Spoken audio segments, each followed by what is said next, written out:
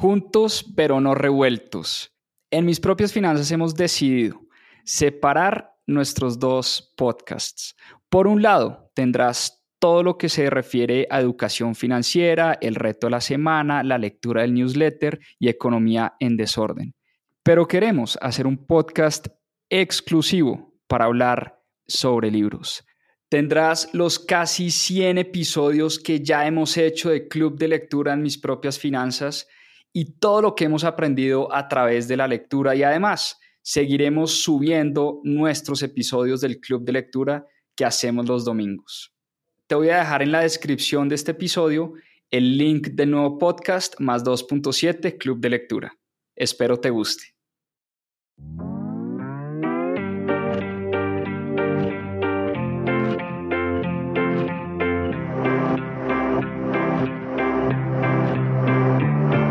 Hola, mi nombre es Juan Pablo Zuluaga, soy cofundador de Mis Propias Finanzas y quiero darles la bienvenida a Más 2.7, nuestro club de lectura. Durante 52 semanas leímos un libro todas las semanas y en este club de lectura van a encontrar la conversación de todo lo que aprendimos a través de la lectura. ¿Por qué más 2.7? En la región se leen menos de 2.7 libros al año y es una estadística que queremos combatir. Disfruten esta conversación y este aprendizaje que tuvimos a través de los libros. Bienvenidos. Bueno, muy bien. Buenas noches. Hoy tenemos una gran historia, un muy buen libro, Los secretos de la mente millonaria, de T. Harv Eker. Vamos a estar hablando de este libro, de las enseñanzas de este libro, un libro, si se quiere, un poco polémico, un libro que a mucha gente no le gusta, respetable. Un libro que a mí en lo personal también hay cosas que no me gustan, pero sin duda creo que tiene muy buenas enseñanzas. Yo creo que en eso me voy a enfocar esta noche en Club de Lectura. Hablar de las enseñanzas de este libro, de los secretos de la mente millonaria, y tratar de descifrar qué es lo que hay en la mente de una persona millonaria. Yo creo que ese es el gran objetivo que se propuso T. Harv Eker cuando escribió este libro. Tratar de entender muy bien y tratar de descifrar qué es lo que hay en la mente de una persona millonaria, en la mente de una persona rica. Entremos en materia porque hay mucho contenido, mucha carne en este libro, muchas cosas que, como decía, trató de descifrar T. Harv Eker de la mente millonaria de las personas. ¿Qué es lo que hay en una mente millonaria? ¿Qué es lo que piensan los ricos que los hacen ricos? ¿Y por qué pareciera ser que hay gente que está destinada como al éxito y a tener mucho dinero? Y hay gente que por más de que trabaja y le da duro, no quiere decir que sean vagas ni mucho menos. Uno ha visto o tal vez se ha encontrado en la vida con gente que trabaja muy fuerte, trabaja muy duro, pero pareciera que no le rinde, que no sale de ahí. Y a la conclusión a la que llega Eker en su libro es que la gran diferencia entre una persona que hace mucho dinero en su vida y que sabe hacer mucho dinero y una persona que de pronto no le rinde, no es capaz de hacer dinero, no es capaz de salir de esa situación de pobreza o de dificultad económica. La gran diferencia para T. Harv Eker es cómo están condicionados mentalmente. Es qué es lo que hay en su subconsciente financiero. Porque de la manera en la que uno piensa, asimismo, uno orienta las acciones. Y las acciones, dice el autor en este libro, determinan los resultados de las personas y de las empresas. Entonces, para él hay una línea muy clara entre resultado, acción y pensamiento. Él siempre habla de que antes de tener un gran resultado, uno tiene que tener un pensamiento muy claro, un pensamiento positivo, un pensamiento orientado hacia el éxito y hacia el resultado, porque eso va a generar sentimientos. Los sentimientos de los seres humanos, y esto es algo que también decía Tony Robbins, los sentimientos de las personas es lo que lleva a las personas a la acción. Y la suma de las pequeñas acciones, es decir, la suma de las pequeñas cosas que hacemos todos los días de nuestras vidas, va a determinar nuestros resultados. ¿Y qué encontró Eker en el estudio de muchas personas millonarias y ricas? Lo llama él en su libro. ¿Qué encontró él? Es que casi todos los ricos del mundo piensan muy parecido, piensan muy similar. Y eso es algo que no solo se lo he leído a Eker, sino se lo leí también a Robert Kiyosaki en muchos de sus libros, se lo he leído también a Tony Robbins. Es como un patrón, un común denominador. Ellos dicen que la gente millonaria y la gente rica piensa de manera muy similar. Y este libro es un resumen un poco de los fundamentos y los principios y la forma en la que piensan esas personas, a diferencia de las personas que no tienen mucho dinero. Entonces, de eso vamos a hablar durante este live, y es ¿qué encontró T. Harv Eker cuando empezó a estudiar a las personas que tenían mucho dinero? Porque él trató de sacar comunes denominadores, patrones comunes en las personas que tienen mucho. Y lo primero es que es un libro también que nos invita a desaprender, a eliminar un montón de pensamientos que de pronto heredamos de nuestros padres, en el colegio, de la misma sociedad. Es un libro que nos invita a desaprender, porque seguramente si nos encontramos en una situación de dificultad, es por la forma en la que nos han enseñado anteriormente. Y yo no sé si a ustedes les ha pasado, o si de pronto tuvieron padres, mamá, papá, que les decían algunas de estas frases. El dinero es el origen de todos los males. Frase súper común, que la oímos todo el tiempo. En nuestra religión católica nos hablan todo el tiempo de que el dinero, yo vengo de familia católica, y a uno siempre en la religión católica le dicen que el dinero es el origen de todos los males. En la Biblia uno lee pasajes que dicen que es más fácil que un camello entre por la aguja de un alfiler a que un rico entre al reino de los cielos. Eso lo estamos leyendo desde una temprana edad. Los ricos son malos, eso es algo que nos dicen todo el tiempo. Los ricos son avaros, los ricos son codiciosos, los ricos son malos. Es mejor ser pobre pero honrado. Esa es una frase que uno escucha todo el tiempo en la calle. Es mejor ser pobre pero honrado. La pregunta que uno se hace, ¿será que es que uno no puede ser rico y honrado al mismo tiempo?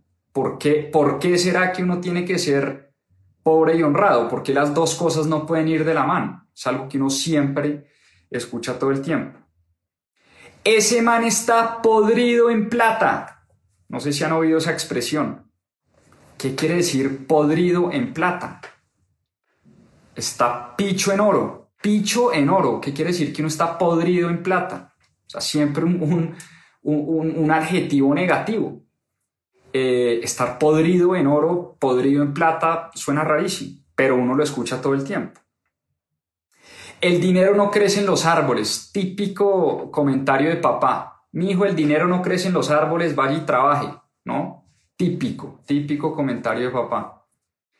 El dinero no compra la felicidad. Ese sí que lo vimos todo el tiempo. El dinero nunca compra la felicidad. Todo el tiempo estamos escuchando en libros, en conferencias, en la calle, nuestros padres, nuestra religión, en el colegio. Siempre uno le dice, no, es que para ser feliz no se necesita dinero. El dinero no compra la felicidad. Entonces, por eso dice T. Harv Eker que tenemos que reacondicionar nuestra mente, desaprender muchas de las cosas que nos han enseñado anteriormente. Porque si seguimos pensando de esa manera, Si seguimos pensando que la gente rica es mala, pues uno, ¿por qué va a querer convertirse en alguien malo? O sea, si ese es un pensamiento arraigado que yo tengo y que he heredado, ¿por qué voy a querer convertirme en una persona con mucho dinero si automáticamente me voy a convertir en una persona mala? ¿No? Y hay una historia muy chistosa en el libro y es una niña, porque es que somos monos de repetición. Nosotros repetimos lo que hacían nuestros ancestros, repetimos lo que hacían de pronto nuestros padres, nuestros abuelos, y hay una historia muy curiosa y es una niña que cada vez que se iba a hacer un sándwich le cortaba las esquinas al jamón. Y un día un señor le dijo a la niña, oiga, ¿usted por qué le corta las esquinas al jamón? Y la niña le dijo, no, porque mi mamá toda la vida le cortó las esquinas al jamón. Y entonces le preguntaron a la mamá, oiga usted, señora, ¿usted por qué le corta las esquinas al jamón? Entonces la mamá responde, no, pues no sé, es que toda la vida vi a mi mamá cortándole las esquinas al jamón. Entonces le preguntaron a la abuelita de la niña, venga, señora abuelita, ¿usted por qué carajos le corta las esquinas al jamón cada vez que va a hacer un sándwich? Y la abuelita dice, pues porque éramos tan pobres que nuestro sartén era demasiado chiquito y el sándwich no cabía en el sartén, entonces yo le tenía que cortar las esquinas al sándwich para que cupiera el sándwich en el sartén. Entonces fíjense cómo la niña había heredado eso de su madre, cómo la madre había heredado eso a su vez de su madre, es decir, desde la abuela de la niña venían haciendo, cortándole las esquinas el jamón. La niña ni siquiera preguntaba por qué era que se le cortaban las esquinas al jamón, y era porque la abuelita era tan pobre que el sartén era tan chiquito que no cabía el sándwich en el sartén. ¿A qué voy con esta historia y de pronto a qué iba Eker con esta historia? Es que somos monos de repetición, somos personas que repetimos lo que vemos, heredamos muchos de los comportamientos de nuestros antepasados, de nuestros padres. No sé si ustedes han visto o tienen de pronto un amigo así ultra amarrado. ¿Y por qué es? Porque el papá es igualito, el papá es igual de amarrado. O al revés, un amigo o una amiga súper gastaletas, súper gastona, y es porque el papá es igual, el papá todo lo que tiene se lo gasta. O la mamá es igual, la mamá es una gastona, una gastaletas. Entonces, uno muchas veces hereda esas cosas, esos comportamientos. Por eso la primera invitación del libro es a tratar de eliminar un mundo de frases, un mundo de comportamientos y un mundo de cosas que hemos heredado anteriormente y que nos han condicionado a pensar que la gente rica es la gente que tiene suerte, la gente rica es la gente que nació en cuna de oro, la gente rica es mala, la gente rica es codiciosa, la gente rica es deshonesta, la gente rica es X, Y, Z, y así nos condicionamos y por eso, dice él, uno nunca va a querer convertirse en una persona mala, codiciosa, perversa, ambiciosa, etcétera, etcétera, etcétera. Entonces, una de las frases, por ejemplo, que a mí me decían todo el tiempo, me decía mi papá todo el tiempo, era, hay que ahorrar para cuando lleguen las vacas flacas. Y qué interesante es esa frase porque, por supuesto, uno sabe cuando estudia los ciclos económicos que siempre hay ciclos de dificultad, pero si uno ahorra con el objetivo de prepararse para vacas flacas, lo único que está haciendo es condicionándose para que venga la pobreza, para que vengan las vacas flacas. A mí nunca jamás en la vida me dijeron, ahorre. ¿Para qué? Para que pueda invertir mejor el dinero. ¿Para qué? Para que se retire rápido y se jubile rápido. Fíjense la diferencia que hay. Una cosa es decirle a una persona, ahorre porque ya se viene la crisis y ya se vienen las vacas flacas. Otra cosa muy distinta es decirle a la persona, ahorre para poder invertir, que es que la inversión le va a permitir a usted retirarse rápido y usted no tener que trabajar por dinero toda la vida, sino el dinero trabajando para usted. Eso es algo que a mí nunca me decían. Ahorre para invertir bien. El tema de la inversión, pues, digamos, nunca me lo fomentaron como de manera tan directa.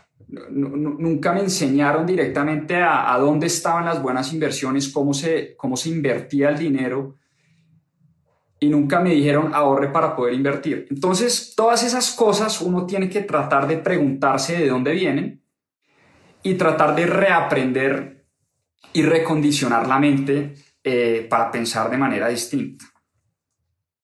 Y hay un tema, y es que hay personas que se victimizan por absolutamente todo, y es algo de lo que él habla en el libro. Las famosas víctimas que le echan la culpa a todo menos a ellas mismas. Entonces, la culpa de que ellos no tengan dinero o la culpa de que en su casa no haya prosperidad es culpa de la economía, es culpa de la empresa, es culpa del jefe tan malo que tengo, es culpa del presidente del turno, es culpa del alcalde, es culpa de la derecha, es culpa de la izquierda, es culpa de los políticos que se la roban toda, es culpa del mercado, es culpa de mi esposa, etcétera, etcétera, etcétera. Se la pasa uno justificando su mala gestión y su mala administración del dinero y su poca capacidad para producir dinero, culpando a los demás y culpando a los otros. Yo hace mucho, digamos, y en Club de Lectura es algo que tratamos de fomentar, hace mucho vengo leyendo a estos empresarios, a estas inversionistas, etcétera. Y hace mucho también decidí, digamos, fue una decisión que tomamos en familia, que nuestro futuro financiero, nuestra realidad económica, no iba a depender de absolutamente nadie. Nosotros jamás le echaremos la culpa a un gobernante de turno, a un presidente, a un alcalde, a Colpensiones, a Porvenir, a Protección, a nuestros padres, a nadie de nuestra realidad económica y nuestra realidad financiera. Yo tengo 34 años, en Colombia la edad de jubilación son 62 años. Tenemos cerca de 30 años para jubilarnos bien y retirarnos bien, y no tener que depender ni de nuestros padres, ni del gobierno de turno, ni de Duque, ni de Petro, ni de Peñalosa, ni de Claudia López, ni de Colpensiones, ni de Protección, ni de Porvenir, ni del fondo de pensiones de turno, de absolutamente nadie.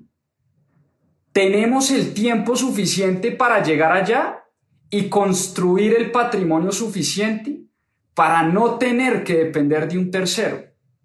Esa es una decisión que tomamos como familia hace muchos años. Y esa es una decisión, por supuesto, ambiciosa, por supuesto, difícil de conseguir, pero como decía T. Harv Eker, pensamientos, sentimientos, acciones. ¿Cuáles son esas pequeñas acciones que uno realiza todos los días de su vida? Esto es un tema de consistencia, de resiliencia, de perseverancia. ¿Cómo hace uno para que las acciones de todos los días le permitan a uno llegar allá sin tener que depender de nadie? Y me están diciendo que estoy hablando como un político y es totalmente lo contrario. Estoy tratando de decirles que ustedes no tienen que depender de ningún político. Su vida no depende de ningún político de turno y su realidad financiera no depende de ningún político de turno. Por eso la gente que se victimiza por todo, pues pierde mucha energía y pierde mucho tiempo alegando y victimizándose en vez de dedicarse a lo que ellos realmente pueden controlar. Lo otro es que las personas, dice T. Harv Eker, las personas millonarias o de mente millonaria se ponen metas grandes, metas gigantes. Y hay una cosa que me gustó mucho del libro que dice lo siguiente, es que la mayoría de la gente no consigue lo que quiere porque ni siquiera sabe qué es lo que quiere. Esto es importantísimo, ojo con esto. Uno a veces ni siquiera consigue lo que quiere ¿por qué no nos sentamos a pensar qué es lo que realmente queremos? ¿No? ¿Qué es lo que realmente queremos? Eso es como el paso número uno para conseguir lo que uno quiere. Saber lo que uno quiere y saber a uno a dónde quiere llegar y cuánto vale eso. Yo creo que es importante siempre ponerle precio a las metas, ponerle un valor a las metas. Si yo quiero viajar, ¿cuánto vale ese viaje? Si yo quiero que mis hijos vayan a la mejor universidad, ¿cuánto me vale eso? Si yo me quiero retirar a los 40 años con un patrimonio neto de 100 millones de dólares, ok, ¿qué se necesita para llegar allá? ¿Y qué tengo que hacer para yo llegar allá? Y lo que encontró T. Harv Eker es que cuesta lo mismo, exactamente lo mismo, se gasta uno la misma energía pensando en grande que pensando chiquito. Y aquí sí les quiero compartir una experiencia personal, porque yo he tenido varios emprendimientos a lo largo de mi carrera profesional y me he dado cuenta de una cosa. Cuesta el mismo esfuerzo y el mismo desgaste crear una gran compañía a una compañía muy chiquita. Una compañía pequeña es igual de desgastante, igual uno tiene que ir a la Cámara de Comercio, igual uno tiene que pagar impuestos, igual uno tiene que pagarle la nómina a los empleados, igual uno tiene que hacer mercadeo, igual uno tiene que salir a vender. Yo siento que es como el mismo desgaste crear una empresa pequeña a una empresa grande. Por eso me caló mucho ese mensaje de que vale lo mismo, cuesta lo mismo, se gasta uno la misma energía pensando en grande que pensando chiquitico. Es algo que me puso a reflexionar bastante en los emprendimientos que he creado, que muchos han fallado, y también me hizo acordarme de una anécdota que se las quiero compartir, que no tiene nada que ver con el libro, pero me hizo acordarme de la anécdota cuando leí el libro. Se las quiero compartir. Yo tuve una coach, Consuelito, la quiero con el alma, a Consuelito. Y Consuelito, un día estábamos en las sesiones de coaching, y Consuelito, yo le contaba, no, Consuelito, es que yo he fracasado en mis emprendimientos, pero el fracaso es muy importante porque uno de los fracasos aprende. Entonces en el emprendimiento uno fracasé, pero ya aprendí que uno no puede tener malas sociedades. Y en el emprendimiento 2 fracasé, pero entonces ahí aprendí que uno no puede qué sé yo, X o Y o Z, y en el emprendimiento 3 fracasé, y entonces yo he aprendido mucho de los fracasos, y yo le hablaba del fracaso y del fracaso y del fracaso, ¿no? Y un día Consuelito me dice, ok, Juan Pablo, no, pues muy tiernas tus historias, muy bonitas tus historias, pero quiero hacerte una pregunta. ¿Cuándo te vas a cansar de fracasar? Y yo quedé, por supuesto, sentado, quedé frío. ¿Cuándo te vas a cansar de fracasar? Entonces, fue un mensaje que me caló bastante y me dijo, desde hoy, desde la sesión de hoy, vamos a hacer un plan de éxito. Tu próximo emprendimiento va a ser exitoso. Sí o sí, pase lo que pase, no hay excusas. Estoy cansada, estoy mamada de que me hables de fracasos.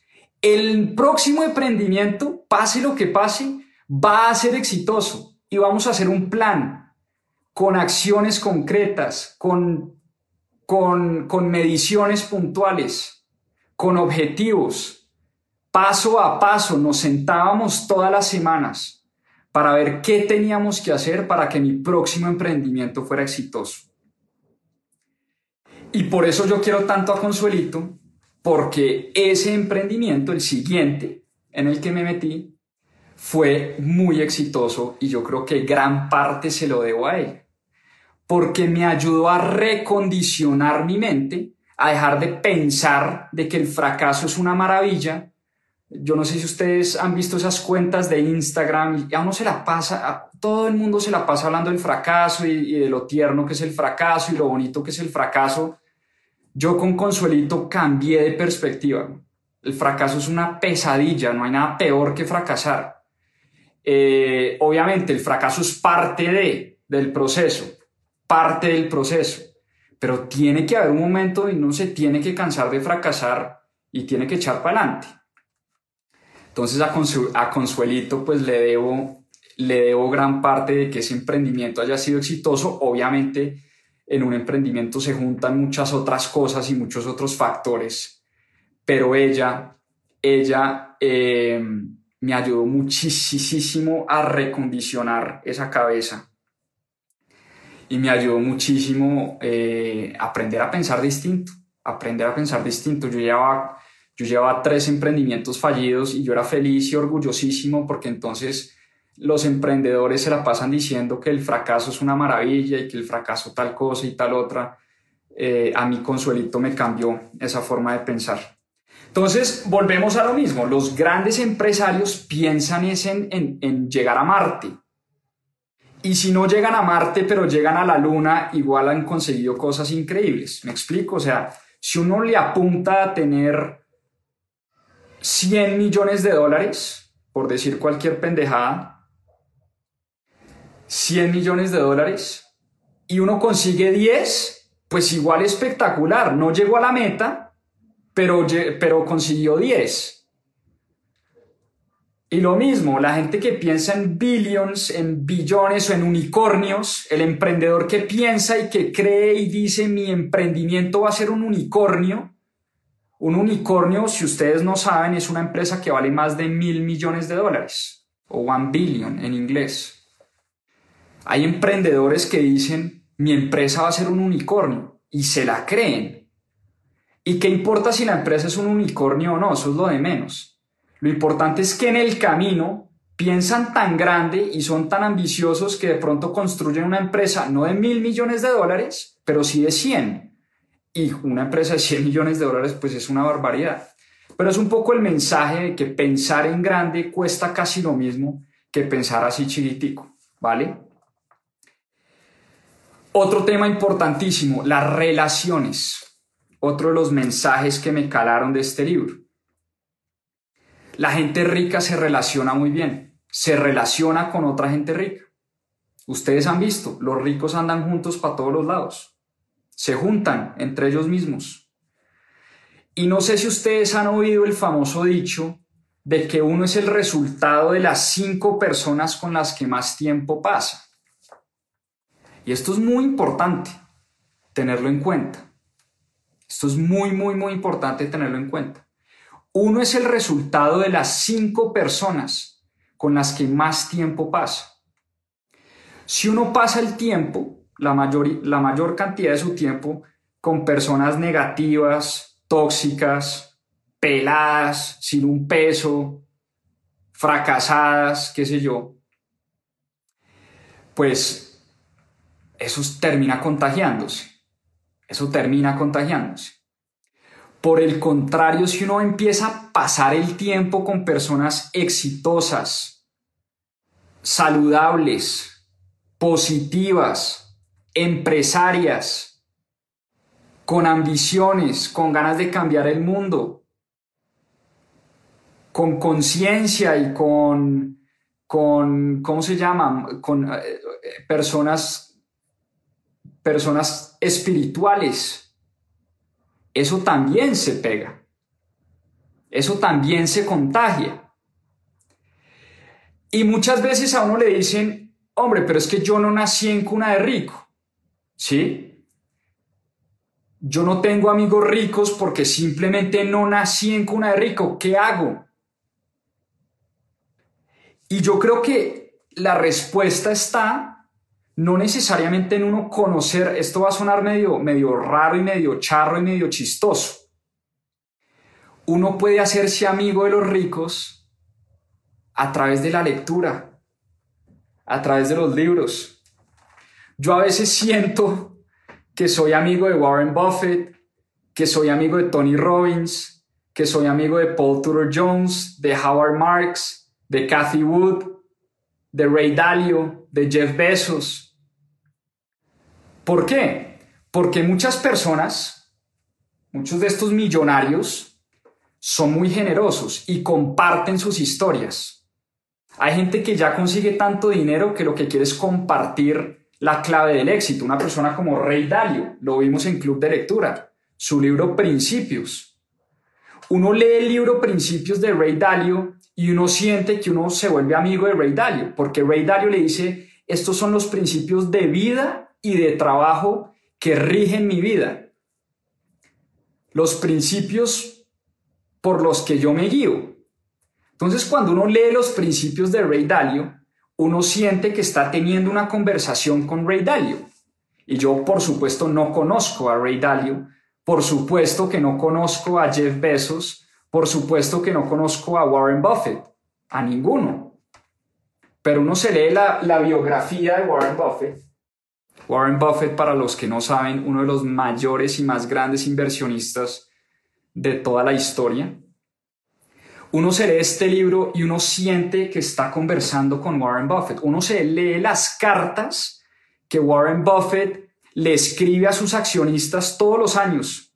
Letters to shareholders, búsquenlas, están en español también. Cartas a los accionistas que Warren Buffett le escribe a sus accionistas de Berkshire Hathaway. Y uno siente que hay muchas cosas que le puede aprender a Warren Buffett. Entonces uno no tiene que nacer en cuna de rico, uno no tiene que conocer a los ricos personalmente.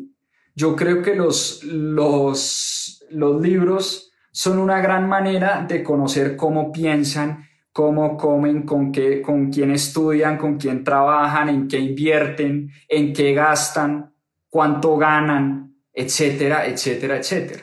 ¿Me explico? Entonces, las relaciones, importantísimo, anoten esta frase, uno es el resultado de las 5 personas con las que más pasa el tiempo. Las buenas relaciones es un tema fundamental, es un tema importantísimo. Y esa es una manera de acercarse a estos grandes personajes que le pueden a uno ayudar muchísimo en la vida en general.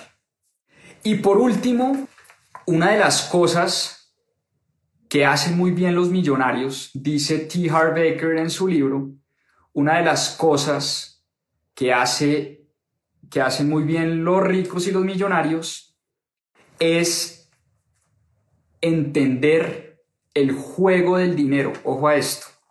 Los ricos saben jugar el juego del dinero. ¿Y por qué el juego? El dinero es un juego al final.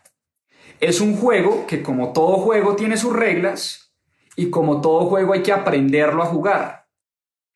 ¿Uno qué hace cuando quiere aprender a, no sé, jugar tenis? O cuando quiere aprender a hablar inglés. Pues uno contrata a un experto, a un maestro, a una persona que le enseña a leer, que le enseña a escribir, que le enseña a hablar, no una persona que ya haya recorrido el camino, que sepa mucho más que uno. Y lo mismo, exactamente lo mismo pasa con el tema del dinero. El dinero es un juego que desafortunadamente muy pocos han aprendido a jugar. Desafortunadamente son muy pocos los que pueden capitalizar las buenas oportunidades de inversión y que independientemente de lo que pasa con la economía, si a la economía le va bien, a ellos les va súper bien, y si a la economía le va mal, a ellos les va aún mejor, por una razón muy sencilla, porque todo lo compran en descuento. El 2020 es la vil muestra de que hay unos poquiticos que saben jugar el juego del dinero. ¿Qué pasó en el 2020? Pandemia, coronavirus, una de las peores crisis de los últimos 50 años. La gente se fue a las calles, los países entraron en recesión, las empresas entraron en bancarrota. Una situación complicadísima para nuestra humanidad. Y tristemente, solo un grupo muy pequeñito de personas en el mundo pudo capitalizar esas oportunidades. ¿Y quién es ese grupo de personas? Pues los millonarios del mundo de los que habla T. Harv Eker en su libro. Un grupo muy selecto que han aprendido a jugar el juego del dinero. Un grupo muy selecto que han dedicado su vida a estudiar, a entender a tratar de descifrar cómo es que se hacen las buenas inversiones. Y los ricos del mundo saben que el juego del dinero depende de 4 variables principales. 4 variables. La primera, los ingresos. Los ingresos. Y para mí una de las variables, o tal vez la más importante que hay en finanzas personales. Porque a uno en finanzas personales casi siempre le hablan es de ahorro y de gasto. De los famosos gastos hormiga, del presupuesto, de cómo gasto menos, cómo ahorro más. Digamos, el foco en finanzas personales casi siempre está ahí. Y yo, por supuesto, creo que el ahorro es importantísimo, que los gastos son, como decía un gran empresario, los gastos son como las uñas, hay que cortarlos todas las semanas. Por supuesto, creo en eso también. Pero para mí el tema más importante que hay en este juego del dinero, en este juego de las finanzas personales, es el tema de los ingresos. ¿Cómo hago para ganar más? Los ingresos no tienen límite. Los gastos sí tienen límite. Llega un punto donde uno no puede parar, digamos, no puede ahorrar más o no puede cortar más los gastos porque uno tiene que comer, uno tiene que vestirse, los hijos tienen que ir al colegio, uno tiene que pagar el arriendo, el internet, la luz, etc. Hay un momento donde ya los gastos no van, pero los ingresos no tienen techo. Uno todos los días puede ganar más. Ahí está la clave de las finanzas personales, en el tema de los ingresos. Tercer punto, entonces está ingresos, ahorro. Tercer punto de la ecuación, inversión. Inversión. Es un tema potente. Nadie se hace millonario sin aprender a invertir el dinero. El tema de hacerse millonario no es ganar más, no es que le aumenten a uno el salario, sino es uno cómo administra lo que gana. Si yo gano 10 pesos, ¿cómo administro esos 10 pesos? ¿Será que me estoy ganando 8, me quedan 2 e invierto esos 2 y los invierto bien? La clave está en ganar más, pero no solo ganar más, sino saber invertir la diferencia que me queda entre mis ingresos y mis gastos. Porque también lo decía Warren Buffett, no es cuánto ganas, sino cómo administras lo que ganas. Que eso es una frase también muy sabia. Hay gente que se gana 50 millones de pesos y se gasta 50 millones de pesos. Son unos maestros para gastar y pésimos para invertir, muy malos para invertir. Yo conozco casos reales, casos cercanos de personas que ganaron toda su vida 20, 30, 40 millones de pesos al mes y llegaron a los 50 o 60 años con cero patrimonio. Cero patrimonio, eso me parece increíble. Vivían 100% de su salario, nunca construyeron patrimonio y hoy en día la están pasando mal porque por supuesto llega un momento de la vida donde uno ya no le pagan esos salarios exorbitantes o a uno lo despiden del trabajo o simplemente uno ya no tiene la misma energía para producir lo mismo y llega uno a los 50 o a los 60 años con cero patrimonio, montado en un tren de gastos elevadísimo, dándose una vida obviamente de ultra rico y ultramillonario, pero sin piso, sin patrimonio para poder seguirse dando esa vida de los 50 a los 100. Entonces, de lo que se trata el juego del dinero, tomen nota, es de construir un patrimonio. A los ricos del mundo los miden, ustedes seguramente se han dado cuenta, por cuánto tienen, no por cuánto ganan. Uno nunca pregunta cuál es el salario de Warren Buffett, cuál es el salario de Jeff Bezos, cuál es el salario de Simón Borrero en Rappi. No, uno siempre pregunta es cuánto es el net worth, es decir, cuánto valen esas personas, cuánto es el patrimonio de esas personas. A los ricos del mundo los miden por su patrimonio, no por sus ingresos. La lista de Forbes de los millonarios del mundo es una lista de patrimonio, no es una lista de ingresos. No es una lista que dice Warren Buffett se ganó tanto este año o Lionel Messi se ganó tanto este año. No, es cuánto tienen, cuánto han logrado conservar, cuál es su patrimonio. Entonces, por supuesto, el tema del juego del dinero se trata ganar más, gastar menos, invertir mejor. ¿Para qué? para crecer un patrimonio. Para crecer un patrimonio.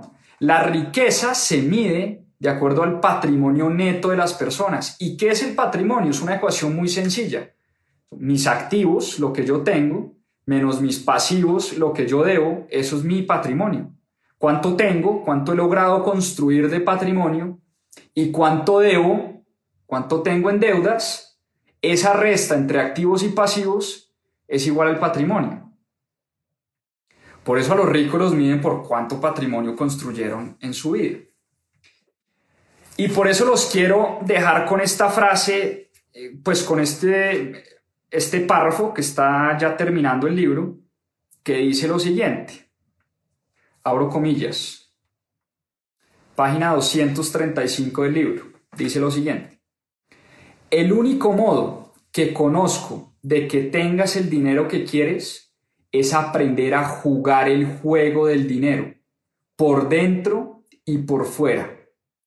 Necesitas formarte en las habilidades y estrategias para acelerar tus ingresos, administrar el dinero e invertirlo de forma eficaz. La definición de demencia es hacer lo mismo una y otra vez y esperar resultados distintos. Este párrafo nos invita a la reflexión y por eso la definición de demencia, que es una definición que daba Albert Einstein alguna vez, la definición de demencia que daba Albert Einstein, que la copia T. Harv Eker aquí en su libro, es que uno hace lo mismo siempre y espera resultados distintos. Esa es la definición de demencia. Por eso la reflexión a la que nos invita T. Harv Eker en este libro es: ¿en dónde estamos parados? ¿Qué tan grande está mi patrimonio hoy en día? Y si mi patrimonio es chiquitico y no lo he empezado a construir, la pregunta que nos tenemos que hacer es: ¿qué tenemos que hacer distinto para lograr construir un patrimonio gordito y potente y jugoso y poderoso? Porque si uno espera resultados distintos, patrimonios grandes, y uno tiene patrimonio muy chiquito, es porque tiene que cambiar lo que ha venido haciendo anteriormente. Eso es un tema que está supremamente claro y esa es la reflexión a la que nos invita T. Harv Eker a hacer. Si no tenemos un gran patrimonio hoy, ¿qué estamos haciendo? ¿Y por qué nuestras acciones del pasado nos han llevado a estar donde estamos hoy en día? Y más bien la pregunta tiene que ser: ¿qué tenemos que hacer empezando mañana para construir y empezar a construir ese patrimonio? Y miren lo que él dice: necesitas formarte. Es un tema de educación, es un tema de conocimiento. Si ustedes no saben invertir, ¿qué tienen que hacer? Pues invertir en educación en inversiones. Si ustedes no saben emprender o crear negocios, ¿qué tienen que hacer? Invertir en conocimiento, en ventas, en mercadeo, en contabilidad, en finanzas, para poder lograr eso que quieren conseguir. T. Harv Eker habla muchísimo de educación y yo creo que esta es una gran reflexión que tenemos que hacernos todos y es: si no estamos consiguiendo los resultados que queremos, ¿qué tenemos que hacer distinto? Y vuelvo y repito, empezando desde mañana, ¿qué vamos a hacer distinto? ¿A qué horas me voy a levantar? ¿Voy a hacer o no voy a hacer ejercicio? ¿Voy a meditar? ¿Voy a hacer yoga? ¿Voy a leer más libros? ¿Voy a comprar más cursos en línea? ¿Voy a ir a la universidad? ¿Voy a trabajar más horas? ¿Voy a revisar qué estoy haciendo los sábados y los domingos? Es decir, ¿qué tengo que hacer distinto para lograr resultados distintos? Yo creo que esa es la invitación y ese es el mensaje con el que quiero cerrar este club de lectura. Por supuesto, invitarlos a que lean el libro. Se lo leen en 2 sentadas, se los aseguro. Tiene 200 y pico de páginas, 240 páginas. En una semanita fácil, se leen este libro. Muy fácil, se lo leen. Es un libro ameno, chévere, con buenos tips concretos, además con ejercicios. El man le pone a uno ejercicios para hacer todos los días o todas las mañanas, que por supuesto pues no me voy a sentarme a detener en los ejercicios que pone T. Harv Eker. La idea es que se lo lean. Entonces, bueno, un abrazo para todos, una feliz noche, descansen, lean y hasta una próxima oportunidad. Muchas gracias por acompañarnos en este capítulo de Más 2.7. Acá les dejo unos adelantos de lo que se viene en nuestro próximo episodio. A seguir aprendiendo. Un clásico de las finanzas personales, Padre Rico, Padre Pobre, de Robert Kiyosaki, es la historia de las lecciones que le dejaron los dos padres de Robert Kiyosaki a él.